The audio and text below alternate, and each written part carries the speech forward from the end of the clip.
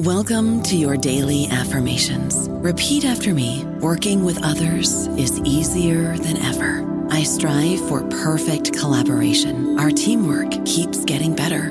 Yeah, affirmations are great, but Monday.com can really get you the teamwork you desire. Work together easily and share files, updates, data, and just about anything you want all in one platform.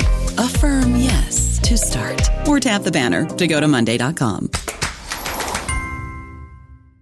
It is Ryan here, and I have a question for you. What do you do when you win?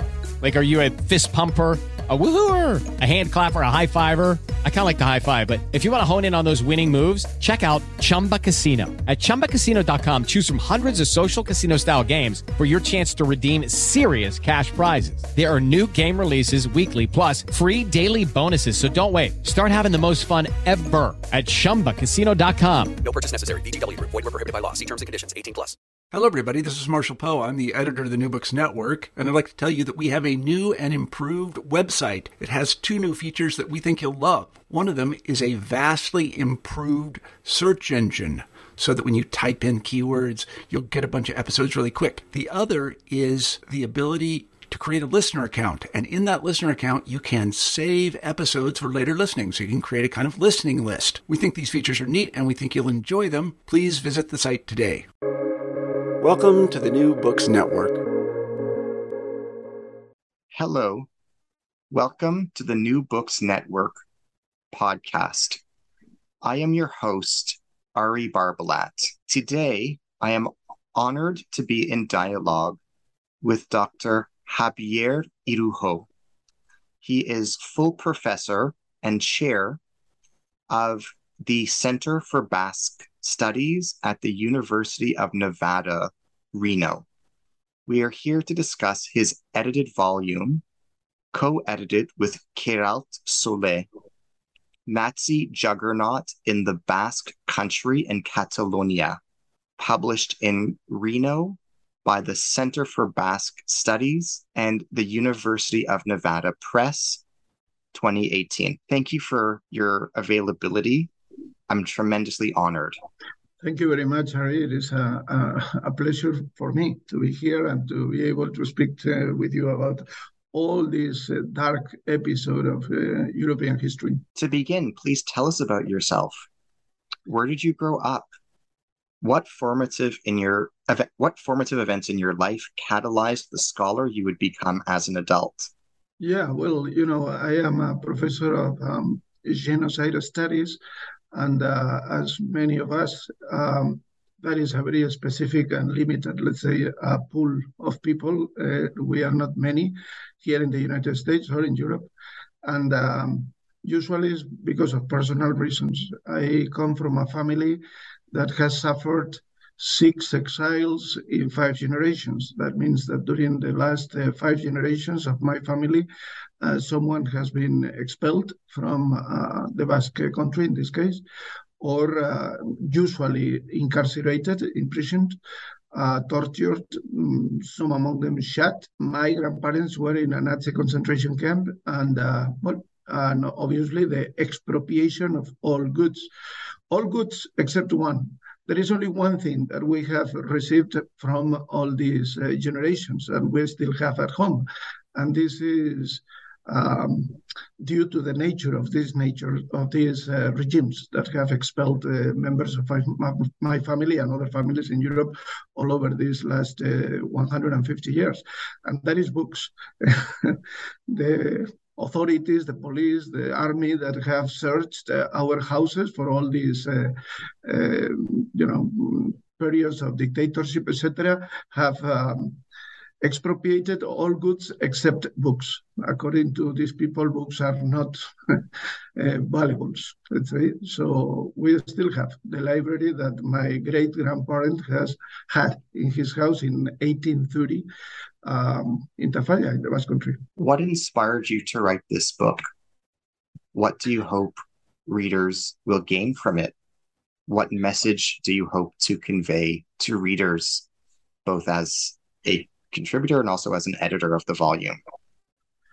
Well, first, as a son of exile, I was born in exile. I think it is important to underline the risks of these extreme right movements that are hitting strongly in Europe, now, for example, in Italy, once again, but also in France, in Holland, in Austria, Hungary, and many other places in Europe.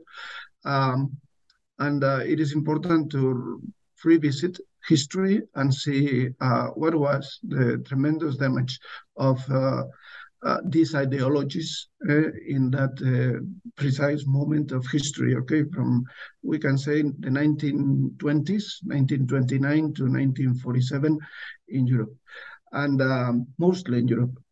And, this book, tries to bring the consequences of war and dictatorship in Catalonia and the Basque Country to the reader.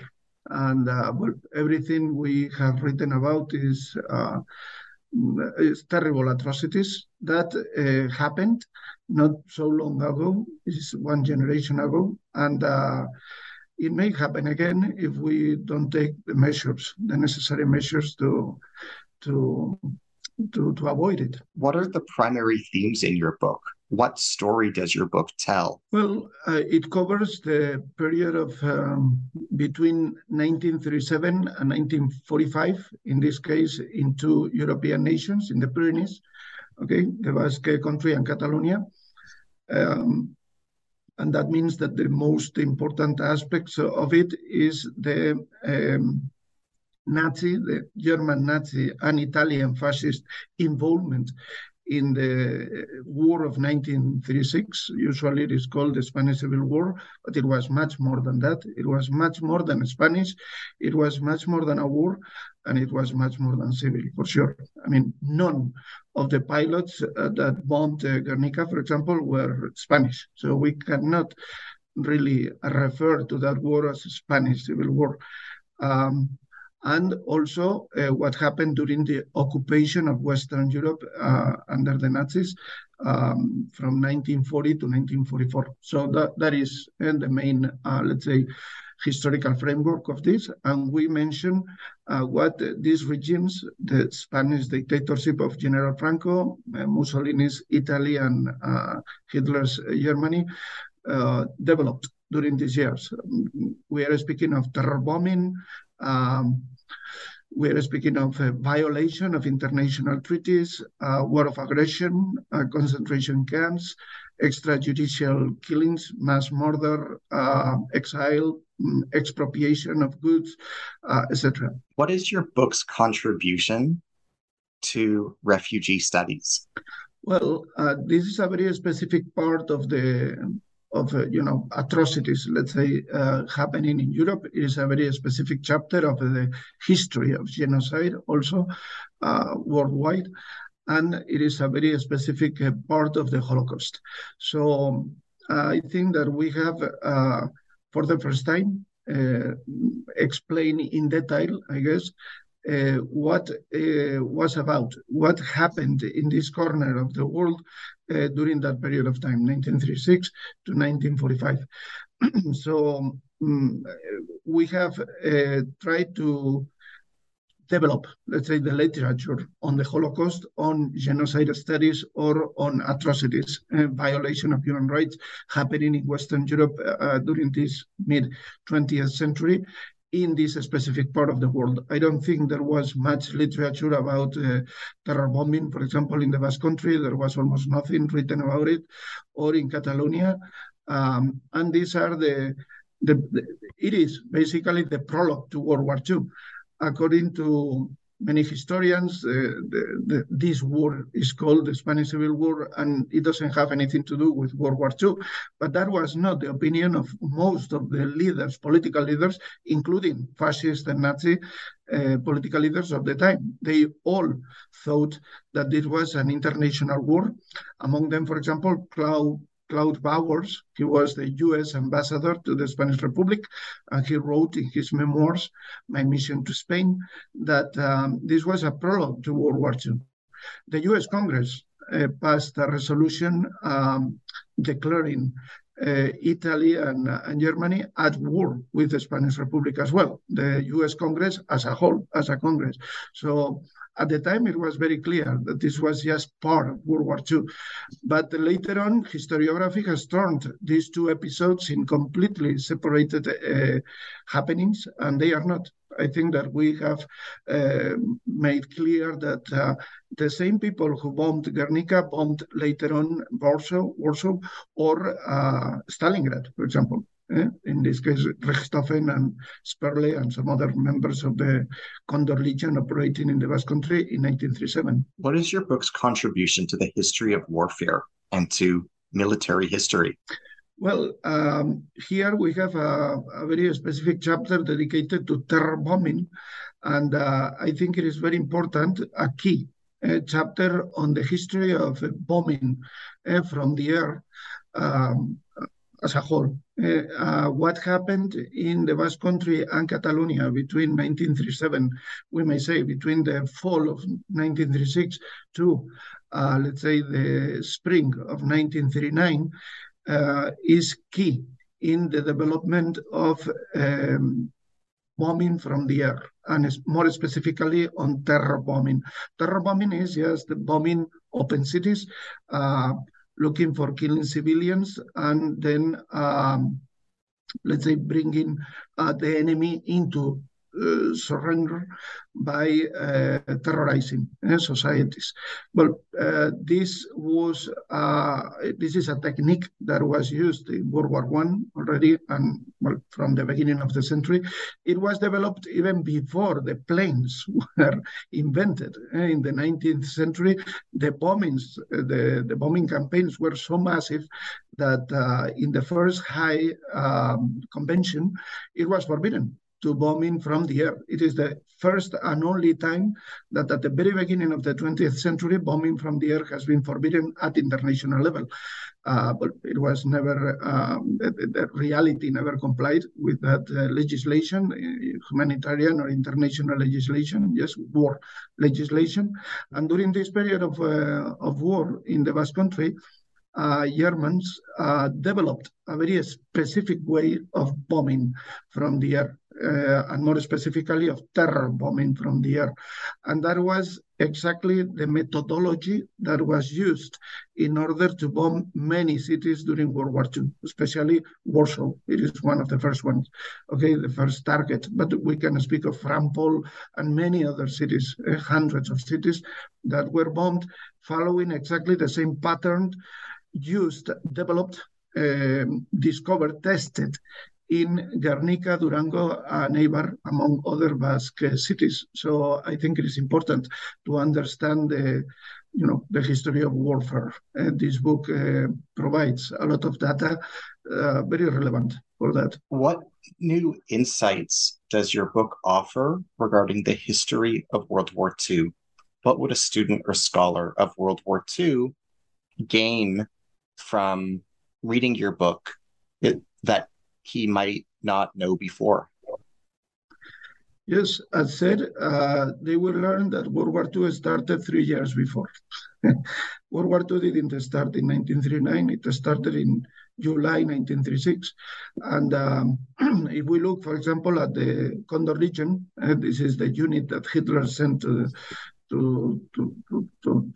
Franco in order to help him with the coup, we see that many of the officers that were operating under Franco's orders are later on, or became later on, aces of the Luftwaffe during World War II, and also marshals of the Luftwaffe. This is the case of Wolfram von Richthofen. He was the cousin of the Red Baron, Manfred von Richthofen, and he was fully operating under Franco orders from 1937, January, indeed, 1937, to April 1939. And then when Hitler decided to attack Poland, he sent, obviously, the most, let's say, professional units that he had, and led by Richthofen during the occupation of Poland.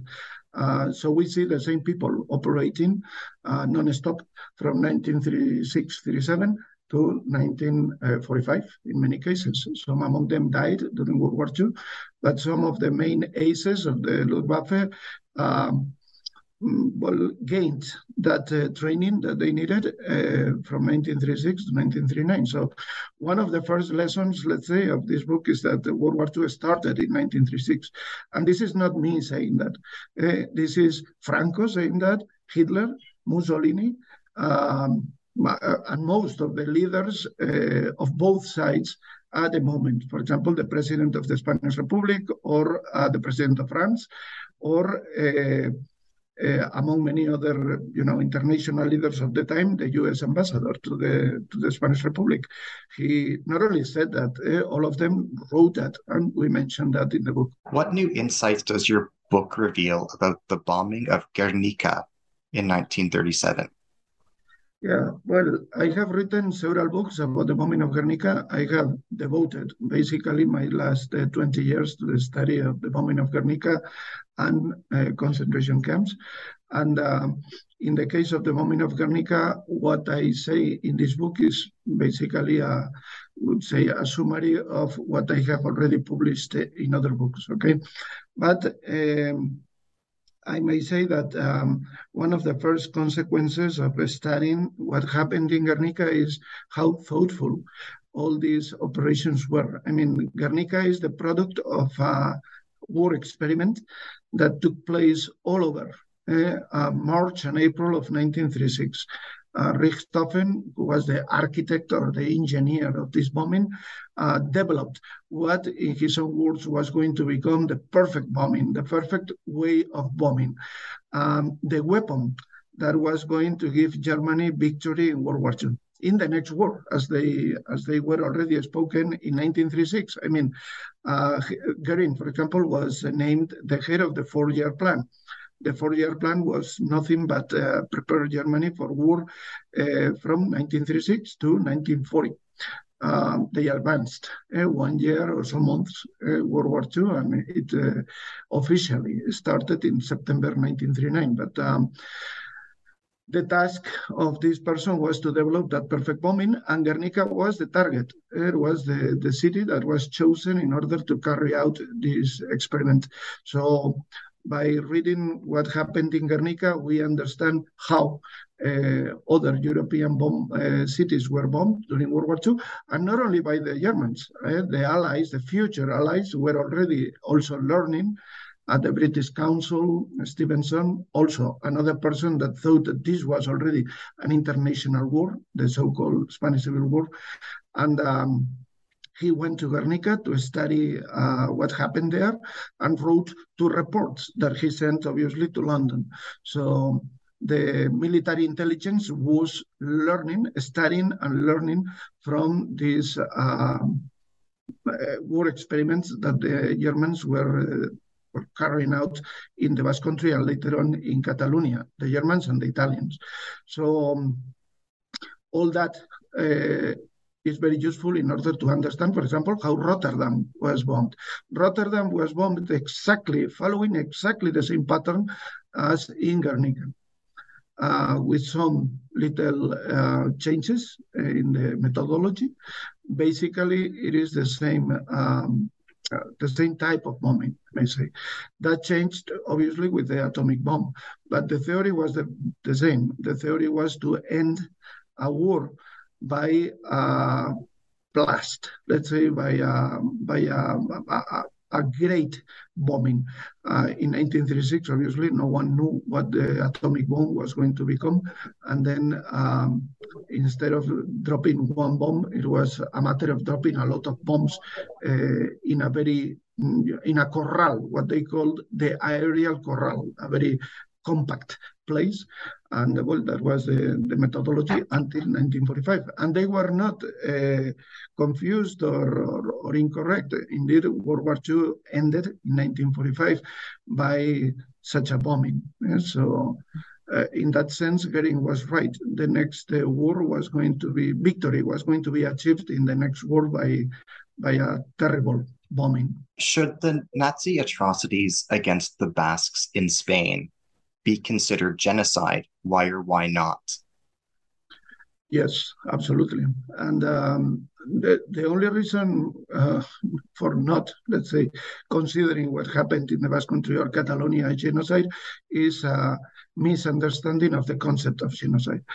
Usually, some authors, especially historians, believe that genocide is about killing people. And yes, it is. When genocide happens, a lot of people are killed. But genocide is much more than that. As Raphael Lemkin described genocide, Raphael Lemkin is the person who coined the word genocide, invented the word genocide, and printed it for the first time in his book published in 1944 in Washington, D.C. The Axis rule in occupied Europe. According to him, genocide is the destruction of a human group, or if you want, the destruction of the national pattern of a human group. According to Lemkin and scholars in genocide studies in general, genocide is the destruction of what we understand today not as national pattern, but as the collective identity of a human group. So what the agent of genocide aims to destroy is not people, is not the life of people necessarily, but the idea of that nation, their what we can call culture, okay? The collective identity of these people. So their language, their traditions, their religion, their fashion symbols, their political institutions, social institutions, etc. That is the aim of genocide agent, okay? The genocidal agent. And this is exactly what happened in the Basque Country or Catalonia under the Franco regime. Franco developed a policy of prohibiting the Basque or the Catalan language, Basque or Catalan traditions, Basque or Catalan political parties, Basque or Catalan social institution, cultural institution, music, everything as you can think of. Any museums, for example, etc., were closed, etc. All that is genocide. Obviously, when a campaign of genocide happens, a lot of people are killed. Many people were killed in the Basque Country, civilians especially, and also in Catalonia during this period of time, 1936 to, well, Franco's death in 1975. But during the, let's say, speaking of the period that we are mentioning in this podcast, we may say that from 1936 to 1945. Concentration camps, exile, etc. I mean, those are common places when speaking of genocide. So there is no doubt that this was genocide. The problem is how we understand genocide. If we limit the sense of the word that Lemkin provided to killing people, then, well, obviously it would be genocide anyhow. But the scope is much broader. When speaking of genocide, we have to consider all that. The destruction of a human group as a whole, as a group, okay? And one of the things that, one of the main characteristics of the victims of genocide, in this case, the Basques or the Catalan, or the Jews during the Holocaust, is that these people were persecuted not because what they did. This is what we understand in a democratic country, people are persecuted or imprisoned for because they have done something against the law. Within a period of genocide, a campaign of genocide, people are persecuted and arrested, concentrated, killed, not because of what they are done or they are doing, they have done, but because of what they are. And this is what Franco was doing in the Basque Country and Catalonia. People were being arrested, in some cases shot to death for example, being Catalan or being Catalan nationalist or for speaking in Catalan, okay, for being, not for doing. That is one of the main characteristics of these genocidal episodes. What is your book's contribution to Holocaust studies and the history of the Holocaust? Well, here I think that there is a lot written and very good literature about the Holocaust. Indeed, is what I teach in my classes in the Holocaust.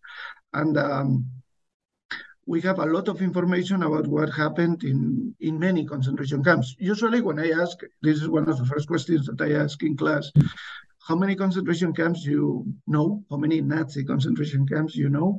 They mention, well, I don't know, maybe 10 of them: Auschwitz-Birkenau, Treblinka, Dachau, Ravensbrück, Buchenwald, in some cases Magdianek, Belzec, etc. But no one knows that the dimension of the repression against the Jewish population, especially the Jewish population and other minorities in Europe, was to the scale of 42,000 facilities. We're speaking of 42,000 more, 42,000 plus facilities all over Europe, concentration camps, prisons, etc. So the KL universe during the Holocaust was immense, was vast. It was much bigger than what we can envision. So there is a lot to write yet. It is a lot of information and literature about many of the cases during the Holocaust, speaking of exile, transportation, mobilization of people, concentration, etc., ghettos, but there is a lot to do. For example, there are concentration camps such as Pfaffenball. I have interviewed a survivor of that camp, that almost unknown. And there is one book about that camp among others. And there are many camps that don't have not even an article written on them. So there is a lot to do and to write yet about many of the aspects of the Holocaust, including the Basque Country. And in this case, I think there is usually, well, there are camps such as Gurs. Gurs was an important camp, especially at the beginning of this history, because of the Madagascar Plan. According to Himmler, one of the first ideas was not to bring the Jewish population to concentration camps in the East, where they were already living. Most of the European Jewish population was located in Eastern Europe, but to bring them to Western Europe, in this case to Gurs, and from there to the island of Madagascar. That was one of the first plans of the SS office under Himmler. And that never happened, but many Jewish people from Eastern Europe were brought to Gurs, and there are several books about it, but not that much about the repression that took place in the Basque Country against the Jewish population. Also, there is a misunderstanding of what the Jewish population was. They were living in the Basque Country. Many among them consider themselves Basques, but since the Basque population is traditionally understood as a Christian population, these people have not been, objects of study as they should have been. And so, with this book, we have tried to open, a gate to the study of what happened to the Jewish Basque population during the occupation, the Nazi occupation, from 1940 to 1945. And not only Jewish population, but also the political opponents to the Nazi regime. And from that regard, again, this is a chapter of the Holocaust, okay? A small chapter, I would say, of the Holocaust. The Jewish population in the Basque Country almost disappeared, but we don't know yet how many people they were. We are speaking of a range from 3,000 to 15,000 people, which again is a small chapter if we think of the 17.5 million victims of the Holocaust as referred to by the Holocaust Museum in New York, in Washington, D.C. We don't have, we have to forget about this 12 million number. It's much more than that. We know that with certain data right now. And again, probably in the future, it will add up to that. I mean, we will end up knowing that the victims of the Holocaust were more than 18 million people. So, this is, again, one small chapter of that terrible history of the Holocaust. Can you say more about the fate of victims at the Gurs camp? What did they suffer? Well, they suffer more than describable. I have interviewed many victims of the Holocaust, not only in Gurs, but in Auschwitz, Buchenwald, Dachau, Pfaffenball, as I have said, and Mauthausen, and many other camps. And, the descriptions are terrible. So all camps were death camps. Let's start by that. All camps were designed to kill people. So some authors like to make a difference between death camps and concentration camps, which I don't see. Some camps were much more effective than others. Some camps had this target of killing everyone coming into the camp within 2 hours after arrival. That is the case of, for example, Treblinka or Birkenau. But in other camps, we may say that people survived for as long as maybe 4 months or maybe 4 years. But that was very, very strange. All the camps, all of them, were designed to kill people. And well, the circumstances in these camps are as horrible as we can imagine. Food was scarce, disease was rampant, death by famine and exhaustion was terrible. In the camps that there were a specific system of extermination, such as gas chambers, etc., death by execution was also one of the main causes of death. That is general to all camps. So I would say that we are focusing on one of the worst episodes of genocide in the history of humankind. So we may expect to be facing some of the worst horrors that ever happened in the history of the world of humankind. So that is it, in a nutshell, what we can find when investigating or analyzing these events. Right now, I am finishing a book on Birkenau, but it is a book about the protocols for death, the mechanics of death in concentration camps, how concentration camps were developed in order to kill the people that were in the camps, and which were these protocols for killing. How does your book advance our understanding of war crimes and crimes against humanity? Well, I think that from the perspective of genocide, in some cases, we have to understand what is the definition of genocide as compared to crimes against humanity, war crimes, or other type of international crimes. What was considered a crime of aggression at the time, today crimes against peace, and the Rome Statute, etc. Well, there is a big difference between Lemkin definition of genocide and the legal definition of genocide. And that has caused a lot of trouble, especially when it comes to the, let's say, trial of people who had been accused of genocidal activity. From a legal point of view, the discourse is very different than from a historical point of view. Our book is a book of history, so we understand genocide in the way Lemkin described it, and in the way it has happened in history.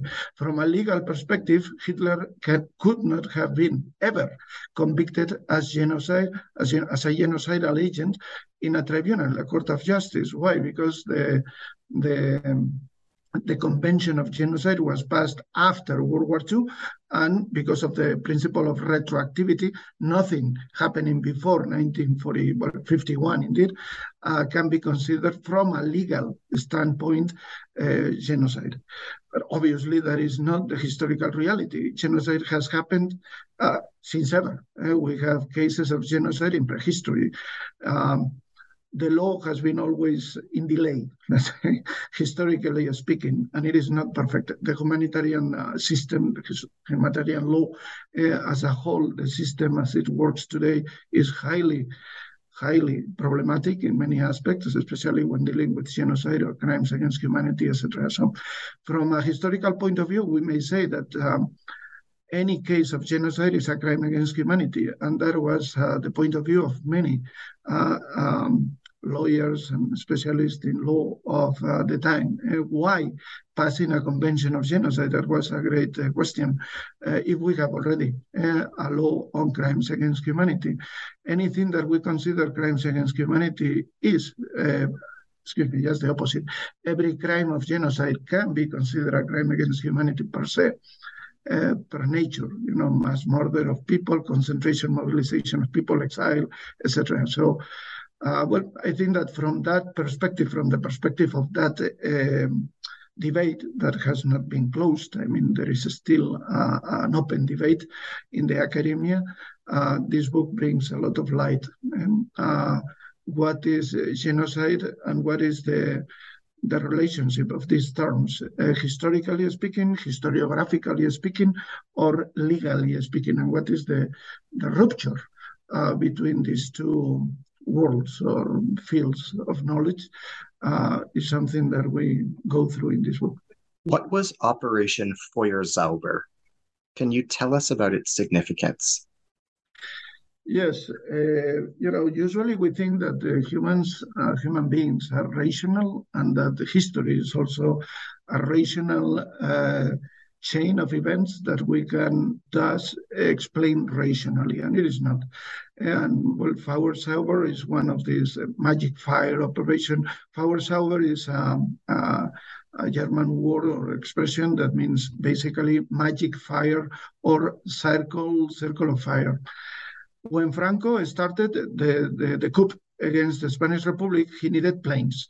And obviously he could not, he understood that he couldn't ask for planes to France or the Great Britain, the United Kingdom, or any other democracy in Europe.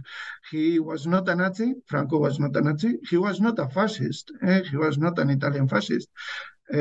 Some people say that in order to become a Nazi, someone has to read at least one book, which is Mein Kampf by Hitler, or so on. Franco never read almost anything, so he was a Francoist. Yes, that. Some people claim that he was a national Catholic. That means that a conception of politics melted into religion, into Catholic, extreme right Catholic ideology. That would be Franco. But he understood also that Hitler and Mussolini were the only people who could help him with that, couping or rioting against a democratic regime, such as the Spanish Republic. So he sent a captain to Berlin asking for planes, but everything was very poorly prepared. Captain Arranz arrived in Berlin looking for Hitler, and Hitler was not in Berlin to start with.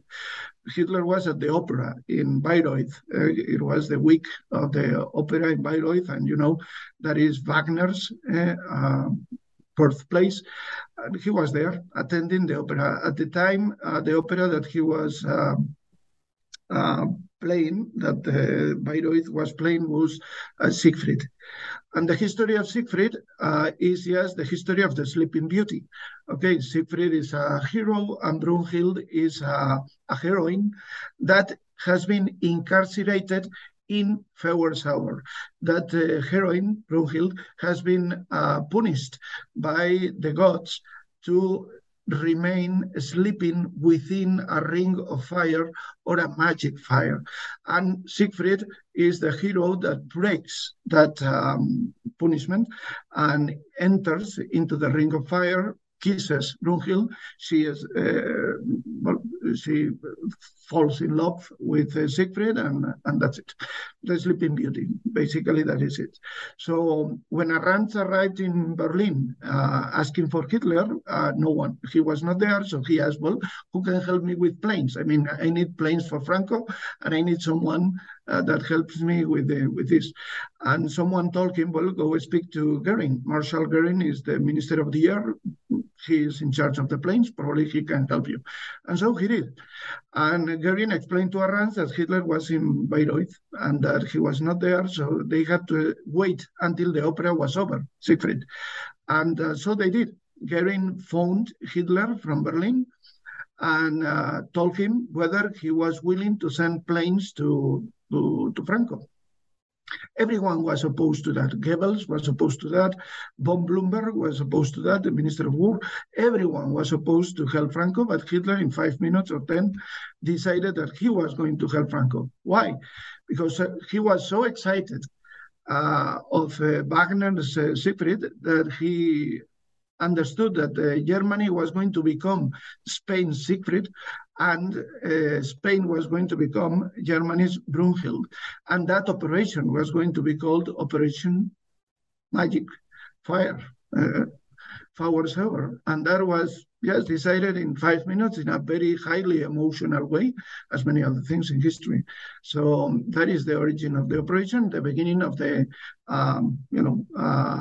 implication of German forces in helping Franco during that war, which is a prologue to World War II. What does your book reveal about Francisco Franco and the Falange? What new insights are conveyed in your book? Yeah, well, I think that the main line of a description of what Franco was and his regime was is that it was a genocidal regime. And this is not something that all scholars agree upon. And in this case, well, I agree with Paul Preston and Ángel Viñas, among other historians. That is the case. As you know, Ángel Viñas participated in this Congress, and he agrees with that. And the Franco regime is a genocidal regime. Paul Preston wrote that book, the Spanish Holocaust, describing the horrors of the Francoist regime. And I think that if we understand scientifically what genocide means, there is no doubt about it. But the main problem here is that, unlike Germany, Spain was never denazified. Germany was denazified after World War II. These war criminals were taken to justice. Nuremberg happened. That educated people, and today all that is understood by the majority of the German society. That never happened in Italy or Spain, and that there is no word to say de-Francoization or something like that. Today, still the second, let's say, edition of the law of historical memory is being passed in the Spanish parliament and also in the Basque and Catalan parliaments. And there are still many pro-Francoist historians that obviously deny that Franco was a genocidal agent. Denial, in this case, also in the case of the Holocaust, is very strong. I would say that in some sense it is growing stronger in the last decades, in parallel to the growing of extreme right movements in Europe, especially in Europe. And well, this is one of the main consequences and conclusions of the book, that the Spanish regime was a genocidal regime that operated in coordination with another two genocidal regimes, such as Mussolini's Italy and Hitler's Germany. Also, other dictatorships facilitated Franco's war, among others, Oliveira Salazar in Portugal, for example. So that is one of the first consequences or conclusions dealing with the nature, let's say, of a Francoist regime in this book. What are some new directions for future research that you would like students and scholars to take up through engagement with your book? What are some topics of research you feel need to be undertaken? What can be done to attract new students and fresh ideas to the study of Basque experiences during World War II and the Spanish Civil War? Yes, well, there, to start with, I think that the very nature of that war needs to be clarified. I think that, again, Paul Preston's book on the Spanish Holocaust is a good step in that direction. I think that there is a lot to study about the nature of that war, not only about what the war was about. I mean, the implication of genocide in this event, in this historical event, but also, as I have said, about the nature itself of the war. It was not a war. It was much more than that. And during that war, a lot of people were killed in genocidal activity. So we may say that it was a campaign of genocide, again, at the same time that the war was being fought. It was a war can happen. It is not easy, but can happen without genocide happening at the same time. And in this case, it happened. Genocide happened. So it is much more than a war. It was much more than civil. And just an example of that would be the bombing, for example, of Barcelona in March 1938, happened by Italian aviators. It was no Spanish aviator in these units bombing Barcelona. That gives you a clue of what kind of civil war was that. What kind of civil war is that in which the rebel aviation was consisted of almost 90%, 89% of stranger pilots and planes. And 89% of Franco's Air Force was Italian or German. Well, that tells you that that was not a civil war. Okay, so it is not a war, it's much more than that.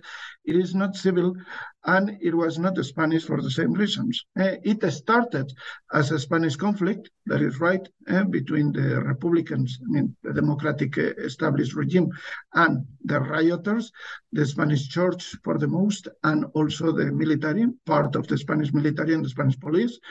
But it later developed into an international conflict. And I think that this is something that historiography needs to revise. Now, I never use that concept. The Spanish Civil War is incorrect for many reasons. So, well, starting from there, I think that there is a lot to investigate. Obviously, if we speak of concentration camps, for example, many of these concentration camps need further investigation. Not only Nazi concentration camps in the Basque Country or in Catalonia, but also Spanish or Italian or French, Vichy French concentration camps need to be studied. The level of repression, the number of people killed, exile is another important aspect of this that needs to be, studied in full. We don't know yet the number of people that were shot extrajudicially. Excavations are still taking place. Excavations to, recover the remains of these people that were shot during this period of time. Many things have to be done. Regretfully, there is a lot to be done. And I think that we need a lot of eyes on this subject still to go. Yep.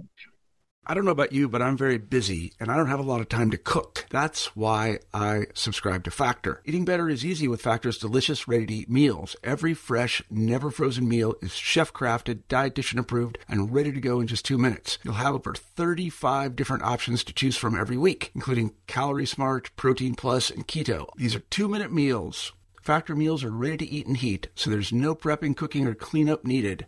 They're flexible for your schedule. Get as much or as little as you need by choosing your meals every week. Factor is the perfect solution if you're looking for fast, premium options with no cooking required. Sign up and save. We've done the math, and this is important. Factor is less expensive than takeout, and every meal is dietitian approved to be nutritious and delicious. Head to factormeals.com/NBN50 and use code NBN50 to get 50% off. That's code NBN50 at factormeals.com/NBN50 to get 50% off.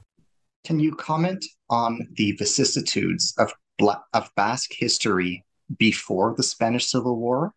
How did Basques in Spain evolve between the French occupation of Spain during the Napoleonic Wars and the 1930s? Yes, if we make an approach to the history of the Basque Country before and after the French Revolution, we see that the history of the Basque Country between, let's say, 1530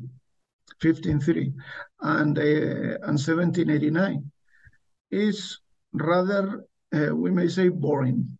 Nothing happens. It is a very peaceful society, no war, no riots. There are some, what we call machinadas, some riots against the monarchy, but all in all, the balance of people dead during that almost 300 years period of time goes by the hundreds. Maybe 500 people died in violent events in the Basque Country in these 300 years. After 1789, we have 7 wars, 4 revolutions. Probably more than 65% of the period of time from 1789 to 2022 are dictatorship or authoritarian regimes. And we're speaking of hundreds of thousands of exiles and tens of thousands of dead people. So something has happened, obviously, in the history of the Basque Country before and after the French Revolution. And there it comes genocide. Starting in 1791, we can speak of the linguistic terror imposed by the French government of the time, the Committee of Public Health. And the language started to be, the language and the Basque culture in general started to be targeted. Not only the Basque culture. We are speaking of the French Republic, so we may speak of the Vendée episode of genocide. This is also an episode of genocide that many people deny being a genocide still today. Or what happened in the Vendée is similar to what happened in the Basque Country in another level of execution. In the Vendée, we're speaking of hundreds of thousands of people killed, unlike in the Basque Country that we're speaking of thousands of people being killed. In Catalonia, in Alsatia, Lorraine, and many other parts of the territory of the French Republic. So there we may say that the genocidal events started to happen in the Basque Country, and the conclusion, the reflection of this is this period of war and terror that we may follow up, okay, all over these 220 years of history.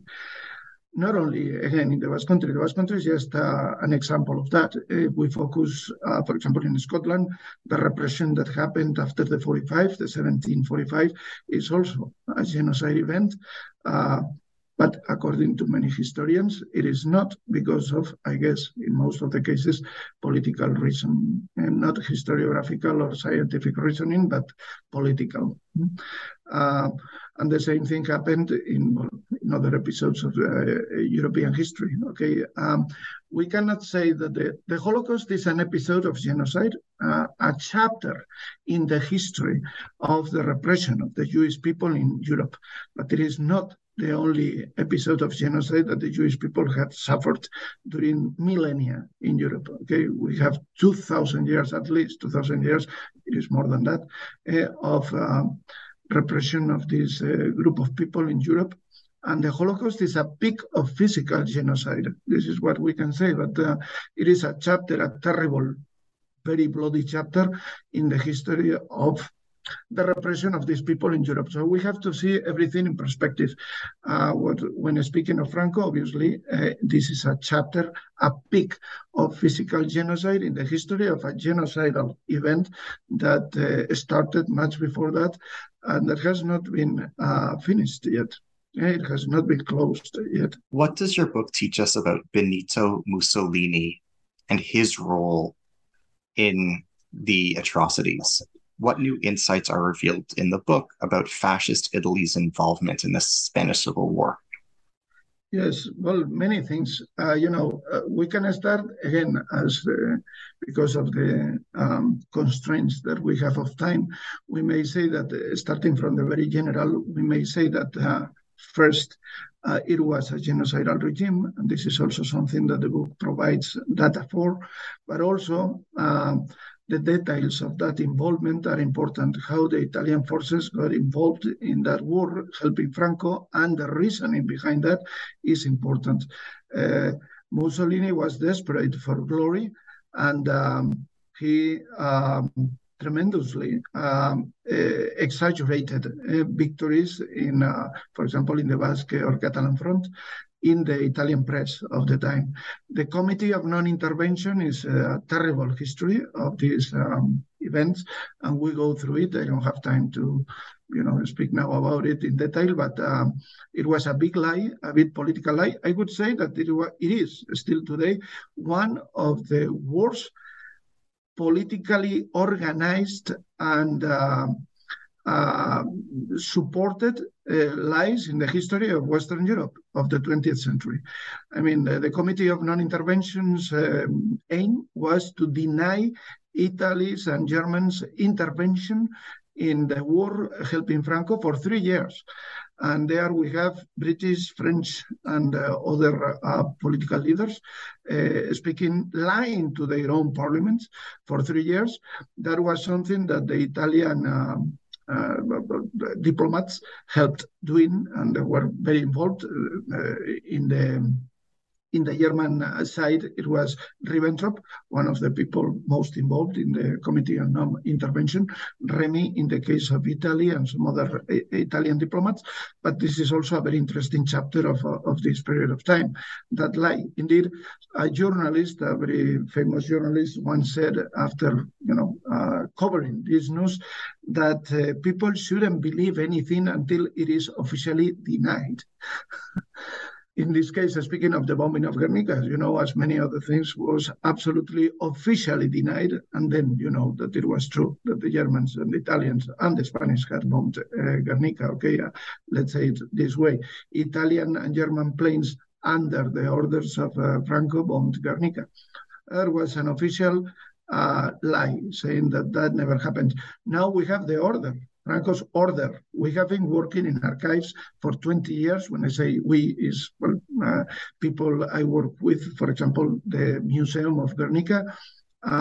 It has a big archive with now it is more than 70,000 documents that we have gathered all over the world in American, European archives.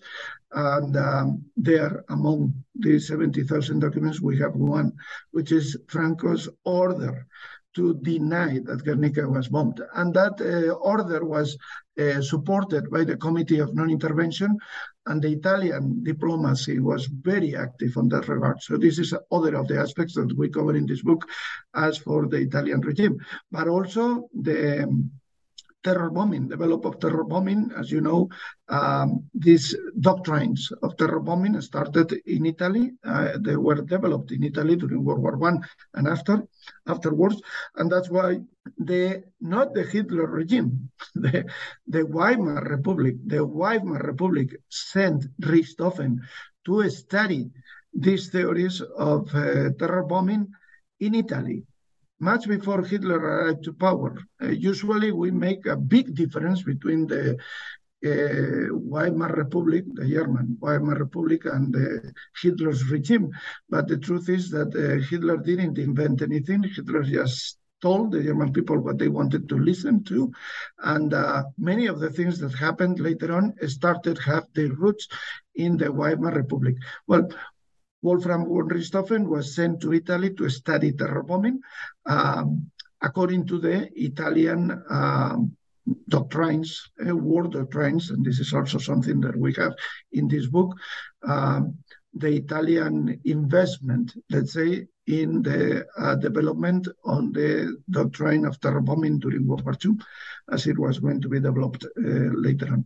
So, well, those are some of the things that we speak about, that we mentioned, that we analyze, dealing with the Italian regime in this book. But there are many more things. Did any Basque refugees flee to North Africa?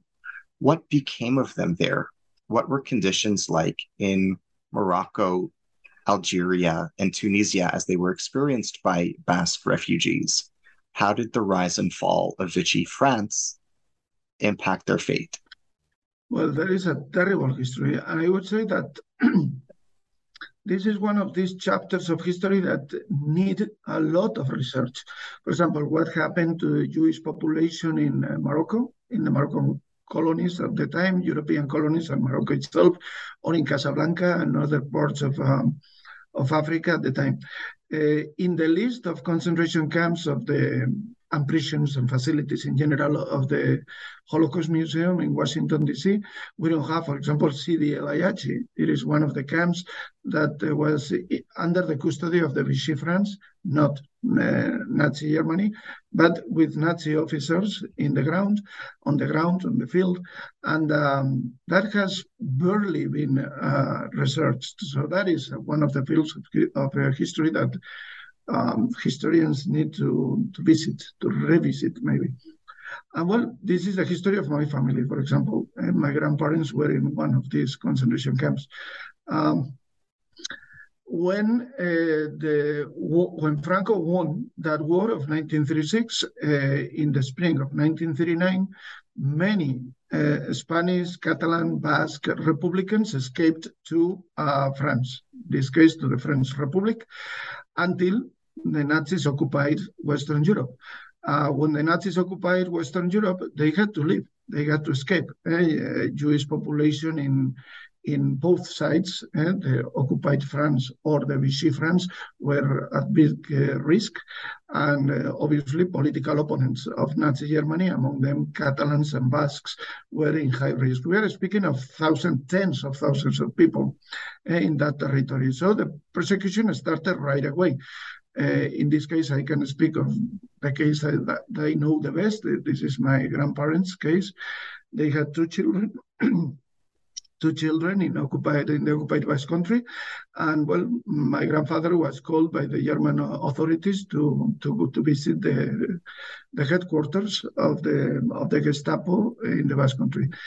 At the time he was called, they didn't know much about him. So after the interrogating and torturing him, obviously, they didn't get as much information as they needed in order to arrest him and send him to Mauthausen. So that was the agreement between Franco and Müller, the head of the Gestapo, to send all these political opponents to Mauthausen. They were all considered Spanish, no matter if they were Basque or Catalan or Spanish, they all were in the same legal, let's say, framework.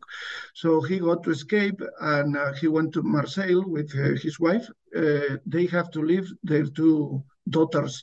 They were very young, so they were not even 2 years of age, so they have to leave them in the Basque Country under the custody of a sister of my grandmother, because they didn't know where they were heading to. I mean, when they arrived in Marseille and they went into the boat, they knew that they were going to the Americas, but they didn't know where. Mexico, Venezuela, Argentina, Brazil, it didn't matter.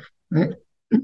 It was not that much of where to go, but what to escape from. They were not escaping from Franco. In this case, they were escaping from Hitler.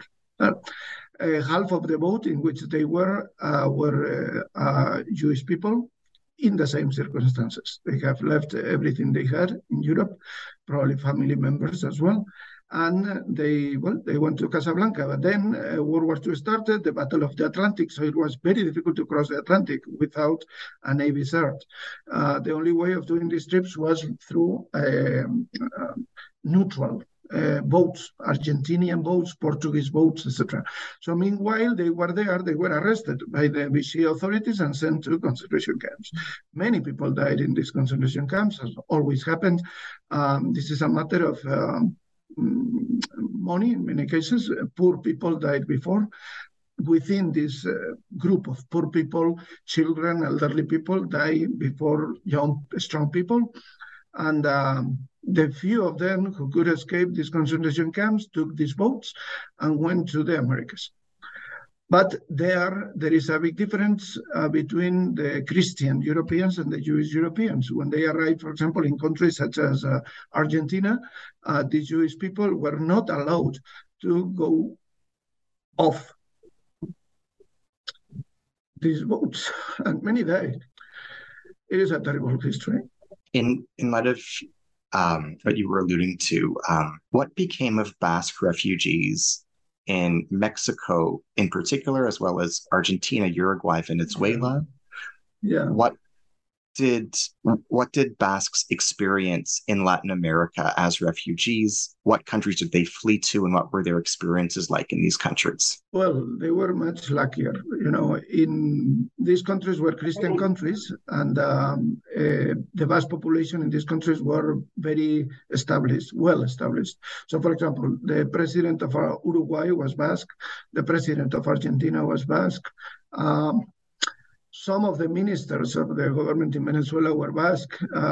There were very well positioned Basque politicians here in the United States, for example, in the American West.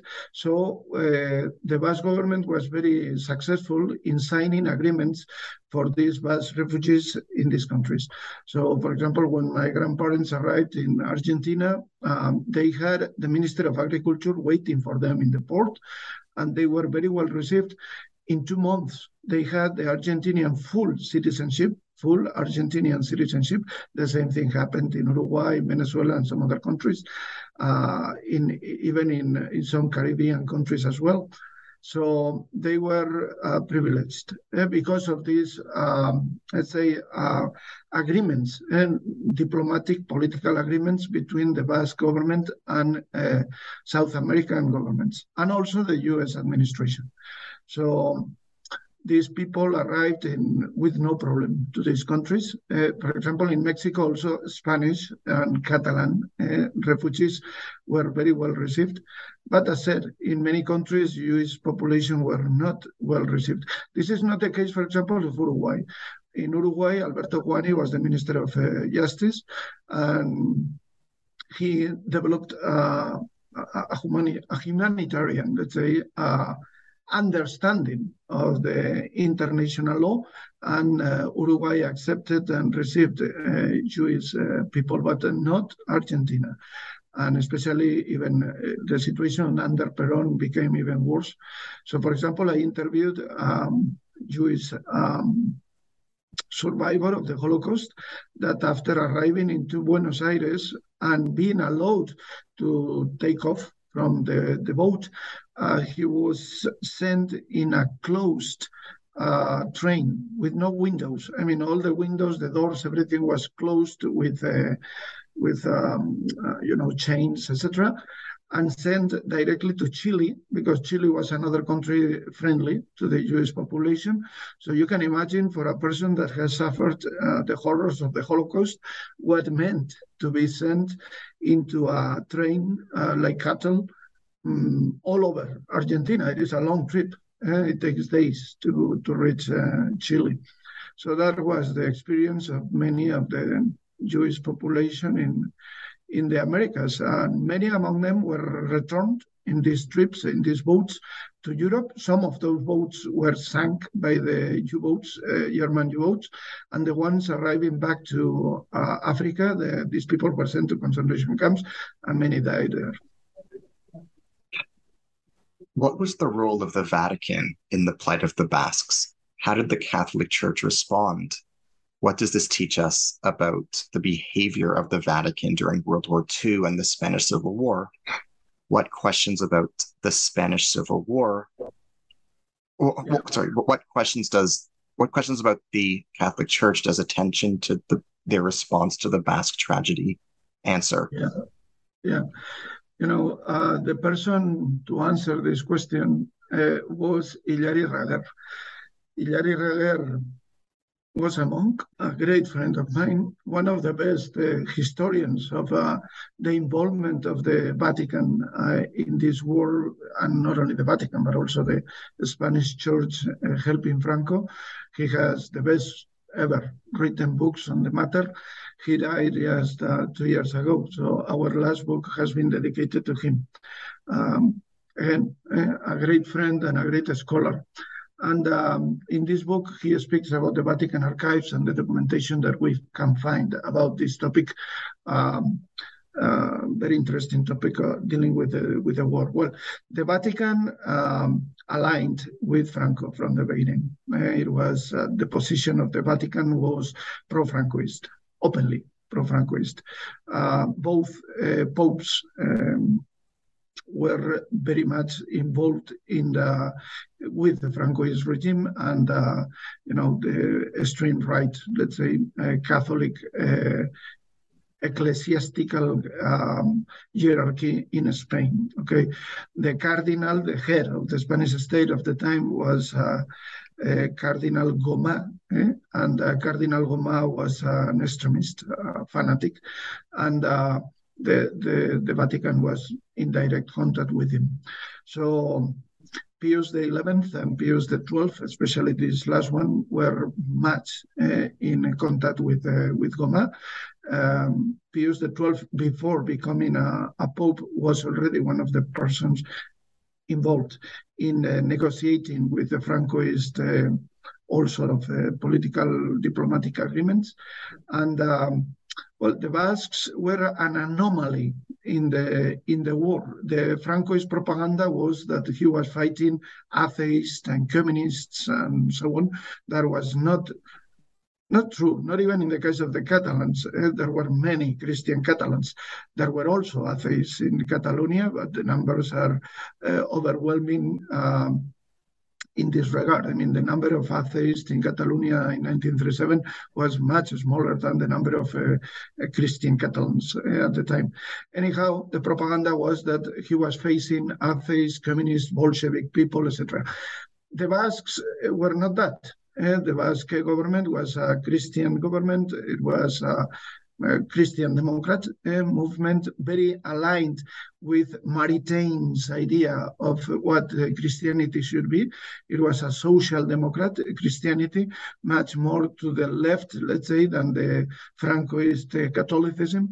But even though Basques were openly and well known because of being Catholic and Christian, so that part of the war was an anomaly, as I say, when speaking of Francoist propaganda.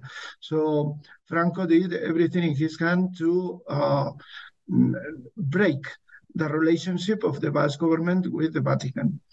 The relationship between the Basque government and the Vatican were positive, were quite good for the most, but when it came to align themselves in the war, we may say that the great guideline of the Vatican was Franco. So there is not much that we can say about it.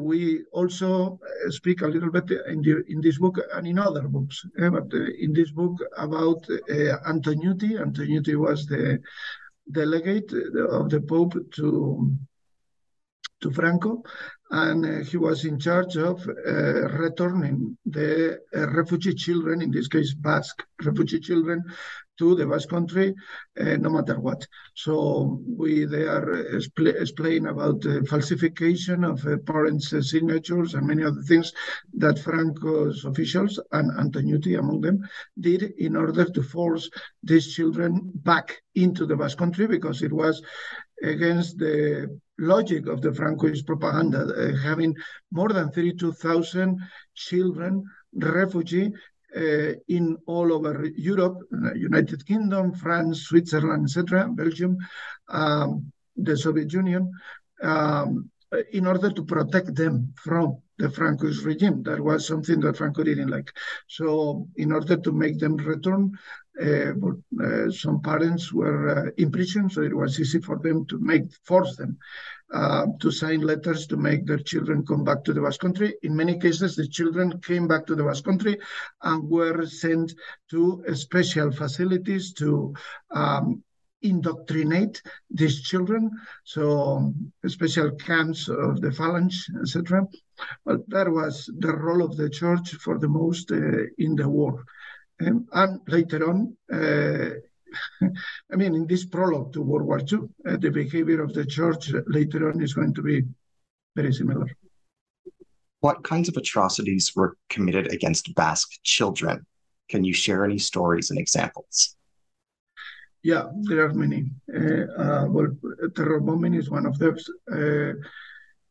For example, I can speak also here from family.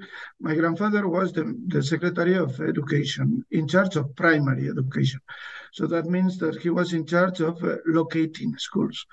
And obviously, when the war started, they thought that big cities were dangerous for children, and also industry. I mean, having schools next to factories, etc., was not a good idea, because probably those were going to become targets of the German, Italian, and Spanish aviation, and machine gunning from the air, etc. So these schools were located in a small open towns, cities and towns that were not military targets per se.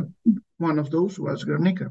So Guernica had a school for children, and obviously when these places started to be targeted by the German or the Italian air forces, many children started to die. So the only option, especially after the bombing of Guernica, where many children died, The only option, terrible deaths, by the way, the only option was to take these children off the country. So about 32,000 children, probably 36,000 children. We have 32,000 children with names and surnames. These numbers are growing as research in this field advances. So between 32,000 and 36,000 children were sent to exile as refugee children with no family. They were sent alone. More or less half of them never returned. I have interviewed some among them, and the experiences were rough. Okay, you can understand, for example, many of these children were Spanish immigrants coming to the Basque Country. This is very low-income families. Some of them didn't know how to write or read, for example.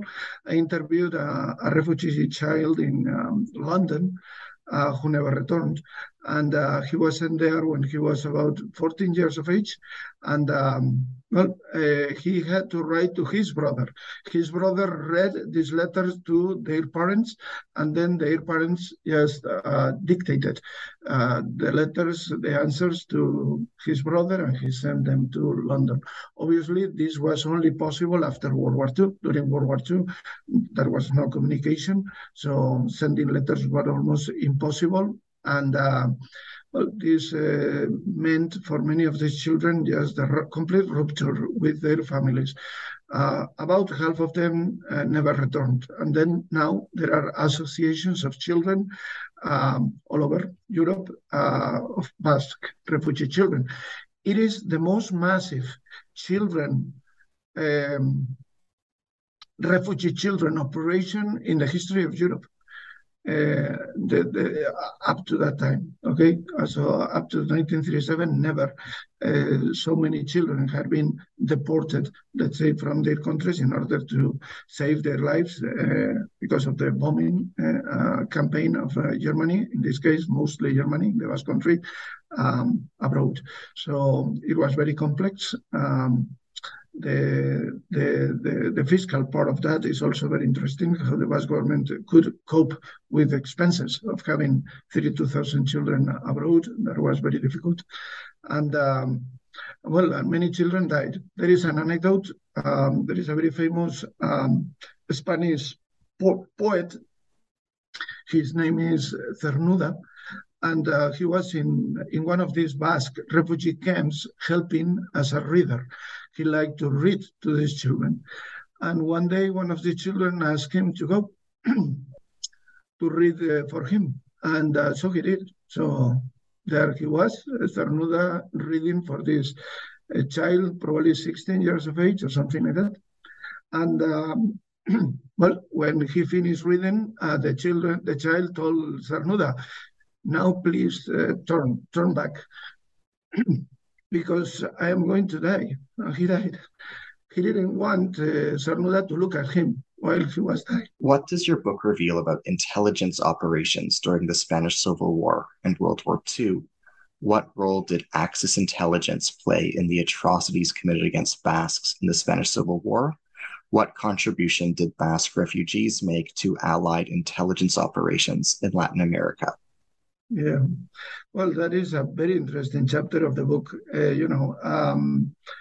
Well, to start with, we may say that after war was over in the Basque Country in 1937, many people went to exile.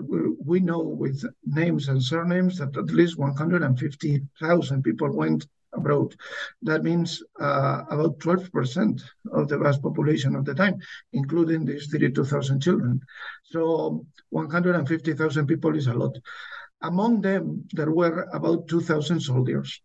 So more than that. But after the war was over, the Basque government still kept, let's say, a force of 2,000 soldiers. Obviously, these people could not be uniformed and armed with weapons in France after the war was over, not only in the Basque Country in 1937, but in Catalonia in 1939. So these 2,000 people were as civilians in France as Basque refugees.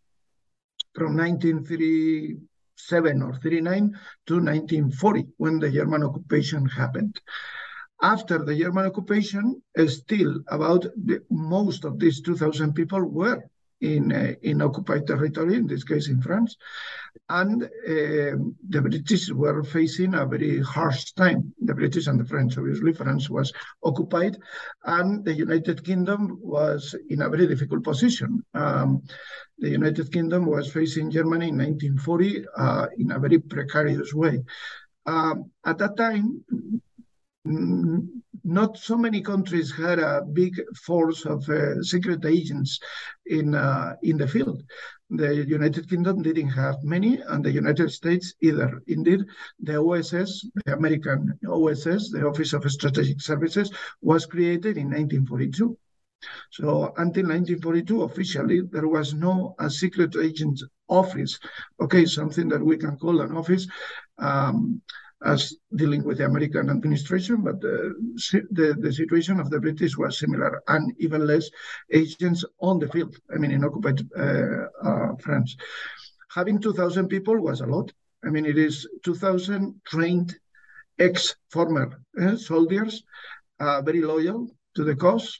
All these people were Basque nationalists or very close to Basque nationalist movements, if not maybe socialist or even communist.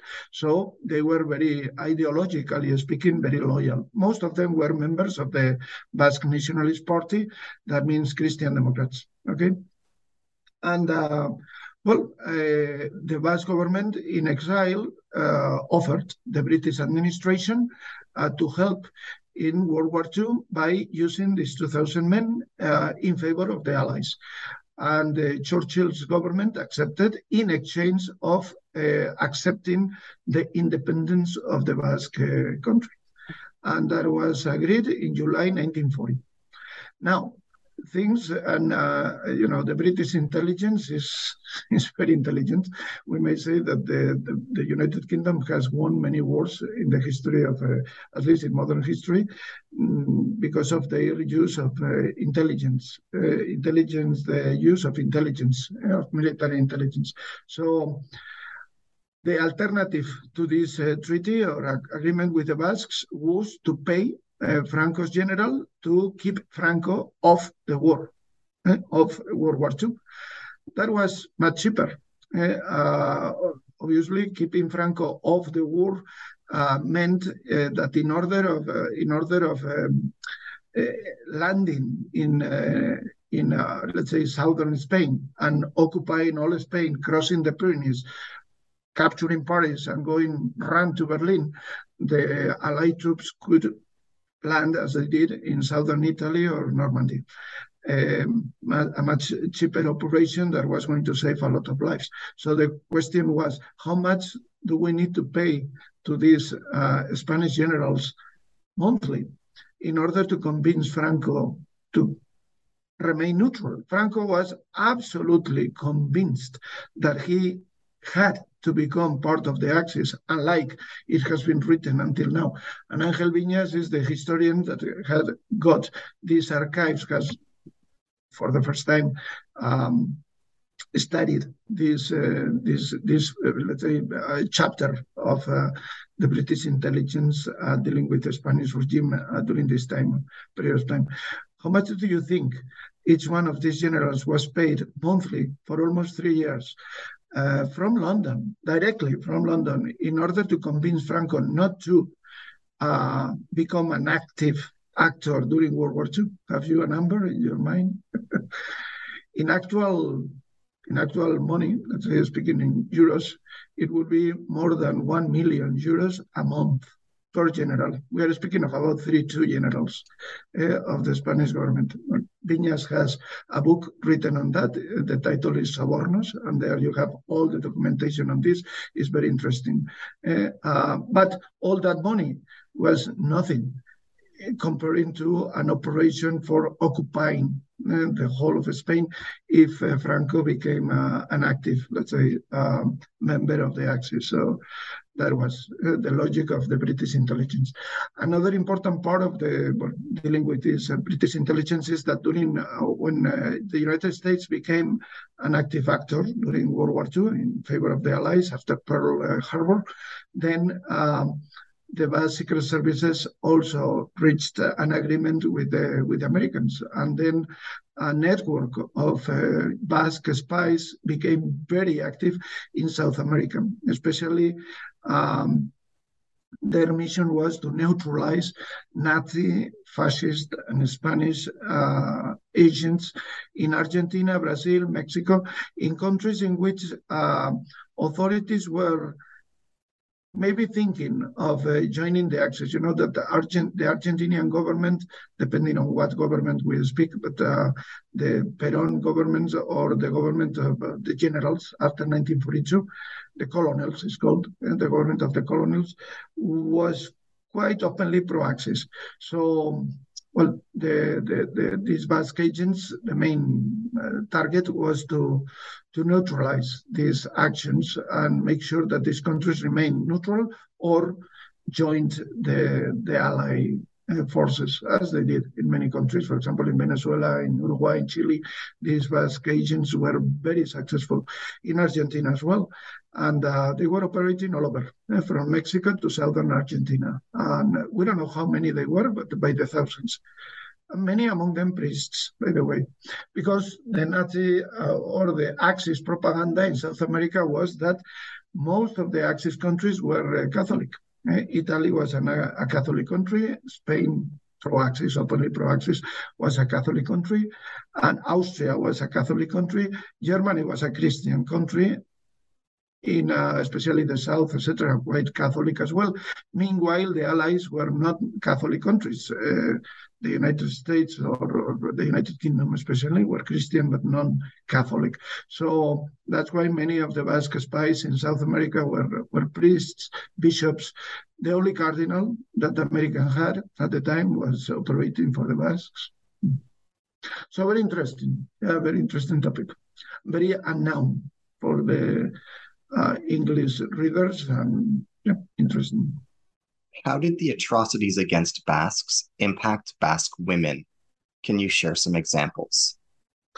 Yeah, well, women usually suffered, in these circumstances as much as men, and usually they are targeted for rape. That is something that happens in all wars and most cases of genocide, if not all of them. So we may say that suffering of men and women in these episodes is very similar, but it has some different aspects, specific aspects. In this case, well, raping in Spanish prisons obviously was massive and rampant, and these women were targeted exactly the same as men. So women that were suspicious of political activity or political ideological approach, be it Basque nationalist, Catalan nationalist, socialist, or whatever, were taken to prison or shot. And well, many went to exile. Out of these 150,000 that I have mentioned, 150,000 Basque people go into exile. Most probably at least half are women. So they suffered the same terror as men. In concentration camps, we may say the same. Women were usually targeted in some of the camps, such as Ravensbrück, especially for women, but in Birkenau, most of them were targeted for dying at arrival. That means within 2 hours after arrival. In some camps, in some others, it is a little bit more than that, because they were not as strong as men, usually because of that. But for the rest, yes, we may say that they suffered a lot. I mean, they were part of these communities that suffered repression during this time. So Basque, Catalan, Jewish women suffered a lot. Spanish women, obviously, under the Spanish regime. Another thing that we may say is that these regimes were highly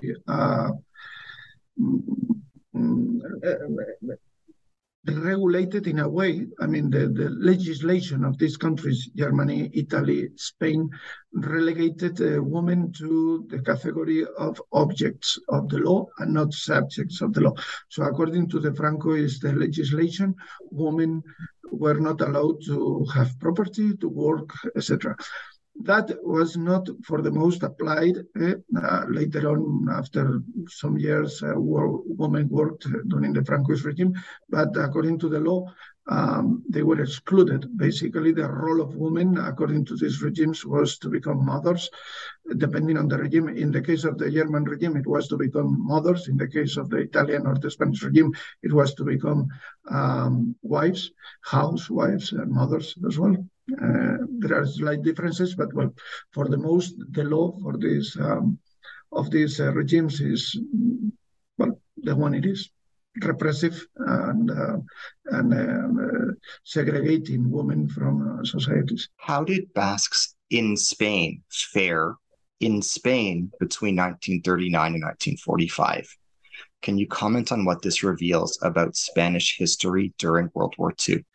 Yeah, well, Basque people in Madrid, for example, in the Madrid resisting, let's say, the attacks of the rebel forces, they have good experiences. They were not prosecuted or anything like that. Catalans or Basques in Spain, controlled by the Republican forces. We cannot say the same as for that part of the Spanish state controlled by the rebels.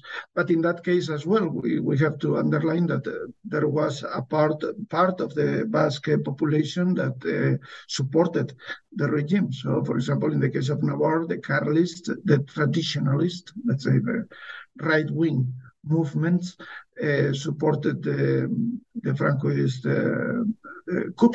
So, well, they were considered allies. Basques or not, that was secondary, and they were considered allies. So these people didn't suffer any repression. Now, Basque nationalists or Basque Republicans in general in enemy territory were captured, taken to prison, and many among them were shot, especially former soldiers, etc. The level of repression of the Spanish regime was very high. So many men were shot, young men, because of, on ideological grounds in most of the cases. What were the vicissitudes of Basque history in Spain under the Franco dictatorship during the post-World War II years? How were they treated? What kinds of human rights abuses did they suffer? Yeah, that is a good question. Going to that relates to the first question that you have posed. The Francoist regime was a genocidal regime. So the goal of that regime was to make Catalonia and the Basque Country disappear as nations. Okay, for that, many people were killed. Many more people were incarcerated. Many more people were exiled, especially these people ideologically linked or ideologically aligned with movements, nationalist movements or cultural movements, etc. As in any other genocidal regime or under any other genocidal regime, the Basque language was forbidden. Also, the Catalan language was forbidden. It was forbidden to speak in Catalan, to write in Catalan or in Basque. It was forbidden to rehearsal in Basque, for example, I don't know, in theaters, etc. Basque libraries and Catalan libraries were purged of books that were considered to be dangerous or pernicious or anti-Francoist in any regard or anti-Spanish. And that involves many books of fiction, any book written in Catalan or Basque to start with, and many other books, histories of the Basque Country, histories of Catalonia, etc. Monuments, many monuments were destroyed and others were changed and symbols of Francoism and these Hispanic, let's say, beliefs were were built in the Basque Country or in Catalonia. Movement, for example, squares dedicated to Franco or to Mola or to Sanjurjo or other generals of the rebel army, of the rioters, were erected. Museums also were opened with, for example, weaponry taken to the enemy and things like that. And when we say open, we are saying opening them in 1936, and some of them are still there. Street names, etc., are not completely gone. Street names or square names in the name of Mola, etc., are still existing. And the same thing can be said about Italy, for example. It is not just the case in Spain, it is the case in many other countries in the world. Well, so, everything that we can consider a genocidal regime is happened. Basically, the repression of Basque, what we can call Basque culture, okay? So Basque music, Basque language, Basque literature, Basque art, but everything was repressed. And that means that many people were sent to prison, that some people were shot. The level of people being killed, or the number of people being killed, started to go down in 1943, 1944. Many thousands of people, as far as we know, only in Navarre, which is one of the territories in the Basque Country, at least 3,500 people were killed in 3 years. The level of people, the number of people being killed in years after was going to be lower than that. But Franco died killing. So the year he died in 1975, many people were shot to death. Okay, so the regime was highly repressive and harsh on Basque and Catalans, and also on Spanish people for 40 years. The difference between what the regime was about in Spain, in the Basque Country, or in Catalonia, is a matter of genocidal or not, episodes of genocide or not. In Spain, the repression was ideological and religious. In the case of the Basque Country and Catalonia, was exactly as ideological or religious as in Spain, but it added this ingredient of repressing the Basque or the Catalan culture. But I may add, this happened during the Francoist regime, because the Francoist regime was a dictatorship, but that happened also during the years after the World War II was over in France. I mean, the French Republic is a democratic country, no one denies that, but still today the Basque language or the Catalan language or the Occitan language or the Breton language are not allowed in public education. So all these languages are still being repressed. Meanwhile, the French Republic spends millions of euros, hundreds of millions of euros promoting the French language in Africa, in former colonies.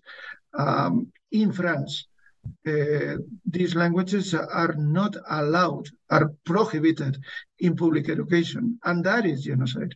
So genocide happens in dictatorships, but also in democracies. What were the similarities and differences between Christian and Jewish Basque sufferings in Nazi concentration camps? What were the similarities between sufferings experienced by Basques from within Spain and Jewish sufferings among deportees from elsewhere in Eastern and Western Europe in concentration camps?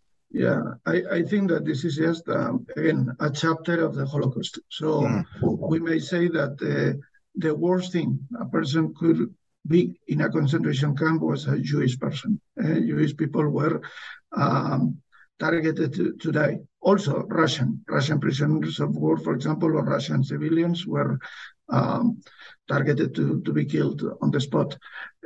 Political opponents as well, and many political opponents died in Nazi concentration camps, of course. But to start with, let's say, the framework and the ideology of the Nazi regime made of these people primary targets.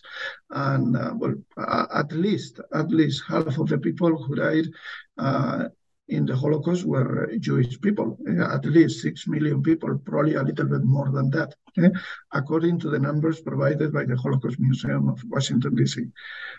So they are the first victims, and the legislation in Germany was highly anti-Semitic, but it was not only in Germany, and it was not only in the past. We can speak about anti-Semitism today in Europe. It's rampant. But the legislation in Germany was especially harsh on the Jewish population. So in Nazi concentration camps, the repression against the Jewish population was especially harsh.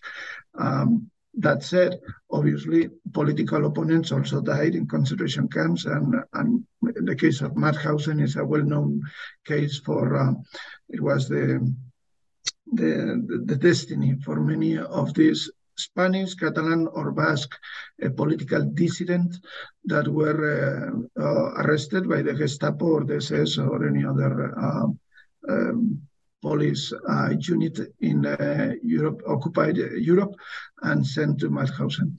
This agreement was signed by the Francoist regime and the German government. In this case, Miller was the head of the police units. And according to that agreement that Franco signed, every prisoner, any dissident, any political opponent that was considered to be a Spanish citizen or whatever, it didn't matter whether it was Catalan or Basque or Spanish or Galician or whatever, that was arrested by the German authorities was not going to be sent back to Franco, but to Mauthausen, to Nazi concentration camps. In general, most of them were sent to Mauthausen. So many died there. Some survived, but many died, obviously. How has your research been received among Basques living today? How have second and third generations of Basque victims responded to your book? How have the responses been different among first-generation direct survivors and among their children and grandchildren? The response has been great. There is a huge interest for these topics. We have had all sort of answers, responses, etc. The book, as you know, is available for free online. So if someone visits the repository of the UNR, the University of Nevada in Reno, will find the book and can download it in a PDF format and go through it. And we have had thousands of downloads by now. I mean, the book has been very well spread, let's say, all over the world. So the response has been very good, but we have had some special responses that we may mention. For example, there was this man who was looking for the body of his grandfather. He had never known where his grandfather was buried or where his body was, and guided for some of the information that we gave in this book, he could detect the place in which he died during an aerial bombing, in this case. And recently he wrote to me telling me that there has been a body has been found in the place where he thought, according to his investigation, his grandfather was killed and buried. Well, maybe now he is waiting for the ADN evidence, and maybe we have found that person. So this is one of the many examples of personal involvement, let's say, with the book. But apart from that, the general readers are happy with the book, and we have kept collaborating. After doing this book, we organized a second conference with the University of Barcelona on the pro-independence movements in Catalonia and in the Basque Country, which is a follow-up a little bit of this. So it is what has happened, as you have said, in the Basque Country and Catalonia from the French Revolution to today. That is in the case of the Basque Country. In the case of Catalonia, it's a little bit before that. Let's say the genocidal campaign in Catalonia started right at the same time as in Scotland, the 1700s, early 1700s, and until today. So what is that we can call cultural genocide or social, economic genocide, etc., and then explaining why these pro-independence movements are so vivid, are so supported by societies in Catalonia, the Basque Country, and Scotland. So, and the different routes that each one of these nations have adopted when seeking independence. So that is the second volume that we have just recently published. And now we are thinking on a third one. So collaboration between the University of Nevada and the University of Barcelona keeps on its way. So it has opened windows of investigation for different fields in this aspect. How are the atrocities against the Basques remembered in Spain today? What does your book reveal about collective memory in Spain? Yeah, see, this is a little bit of the limits of this book. This book was a book focused on history and what happened then. But because of this, this year we organized a conference in the Basque Country, completely in Guernica itself, about the law of historical memory. So we are going to have this book published next year. And also, we have done that in collaboration with the University of Barcelona. This is the last one, the third one, the third conference that we organized together. And in this book, yes, we analyze in full what historical memory is, what is a remembrance. Basically, the framework, if you want, of all this is all these people were killed during that terrible time, and justice was never practiced. It was never happened. Okay, none of the members of the Spanish military, for example, involved in atrocities, etc., was ever convicted of anything. It was never tried either. So the only way that we have today of making justice is through historical memory, remembering the victims, recognizing them as victims, and trying to recover what happened at the time and make it known. So this is the third conference about, and this book is going to be published in next year, probably by the fall of 2023. The conference took place in Guernica during the commemoration of the bombing, these days of April of 2022. And it is divided in different chapters. So there we analyze the law of historical memory in Madrid, in the Spanish parliament, the Basque law of historical memory, and the Catalan law of historical memory, and we compare the three of them, what different competences each one of them have, why it is necessary to have a Basque law of memory and also Spanish law of memory, which are the sites of memory, these places of memory that need to be taken care of. What about museums, libraries, etc.? Historical memory in education at schools, and some other aspects of that. So this is a completely different, let's say, topic that we never analyzed in this book in full. Okay, we mentioned that, but just roughly. In this third volume, we are going to do it in depth.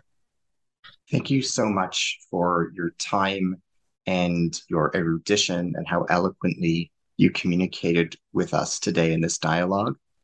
I could not be more grateful to have engaged with you in a conversation regarding this remarkable and spectacular book and this absolutely stellar and precious contribution to scholarship and to education. Thank you wholeheartedly. Thank you to you, Erin. And again, it is something that we need to push the Holocaust as a whole and the Armenian genocide, the Cambodian genocide. I mean, all these episodes of terrible episodes of history need to be revisited. There is always something to be done, to be written. The memoirs of these people need to be retaken, listened to. I think that these things need to be taken to schools, and our schools should be taught in a much deeper way, maybe, and that it has not been done. So, the renaissance of these, again, extreme fanatic movements is, I guess, in a good part due to the fact that these people are ignorant of what Nazism meant and what volume of human suffering it generated. So thank you to you for allowing me to speak to the public and make this work known. Thank you. It's my humble honor. Can you tell us a bit more about your current research before we go? What are you working on now that this book is done? And can you provide some insight into it? I'm working on two books, or maybe three projects, three big projects for the near future. One of them is a work on what we can consider the first war of the Luftwaffe. It is the operation of terror bombing of the Luftwaffe in the Basque Country in 1937, in the spring 1937. So how it was developed, which were the technical advances that they got to develop by conducting these war experiments, and all that quite in detail. And that is almost 100% based on archival material that I have gathered by doing the atlas of the bombings in the Basque Country that I finished and published a year ago. So that is probably the first book that I have in mind, and I am going to write it. I have already written it in English, and now I will send it to some publisher. Then the second one is concentration camps, Nazi concentration camps, but in this case is focused on, as I have said before, the protocols, the mechanics of death. I mean, what was the protocol, especially in Birkenau, but a little bit with the references to other camps, as what happened to these people when they arrived to the camp. What was the protocol to exterminating these people, for killing these people, and how it was developed, and which are the details of it, which I consider is not fully understood in some cases. It is far more gruesome and horrible than what I have read in different descriptions of it. This book is mostly based on oral interviews. I have interviewed many people who were in that specific camp and others, and also in affidavits and primary sources that I have found here and there, not only from prisoners or survivors of the camps, but also from the very SS. And there we have, all the material that we can find in the Holocaust Museum in Washington, D.C., and in many other museums all over the world, including the NARA archives here in College Park, for example, or the Kew archives in London. Well, I have visited archives all over. And the third one is a book on genocide. It is about what genocide is, what are the chapters of genocide, the different strategies of genocide. It is just a book on genocide, and that is the title, On Genocide. It is a description of what genocide is in current terms. I think that there is a confusion about what genocide is, and I know that there is an open debate, and there are different theories of what genocide is from different fields of knowledge, historiography, or, as I have said before, the legal studies, let's say the law or international law, criminal justice. But I am trying to give a new vision of what genocide is and means. I wish you the best of luck in these endeavors. They sound like absolutely necessary and important projects to engage in. So thank you for all the sacrifice going into such research for the benefit of all of us. Thank you very much. It is very difficult to write about these things, especially it is very difficult because the faces and the voices of all these people that we interview come to us. And as you can understand, many of these people are of an age. In some cases, we get a very personal connection, and they are all over 90 and they are dying. So yeah, it is difficult. Thank you. Thank you. To our listeners, I'm your host on the New Books Network, Ari Barbalat. Today, I have been in dialogue with Dr. Javier Irujo. He is full professor and chair of the Center for Basque Studies at the University of Nevada, Reno.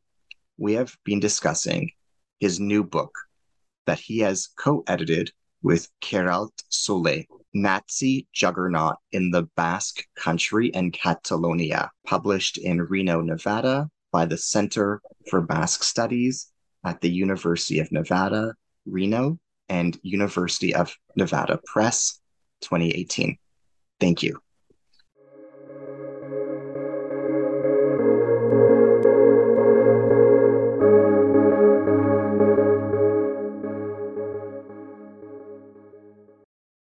With the Lucky Land Slots, you can get lucky just about anywhere. This is your captain speaking. We've got clear runway and the weather's fine, but we're just going to circle up here a while and get lucky. No, nothing like that. It's just these cash prizes add up quick. So I suggest you sit back, keep your tray table upright, and start getting lucky. Play for free at LuckyLandSlots.com. Are you feeling lucky? No purchase necessary. Void where prohibited by law. 18+ terms and conditions apply. See website for details.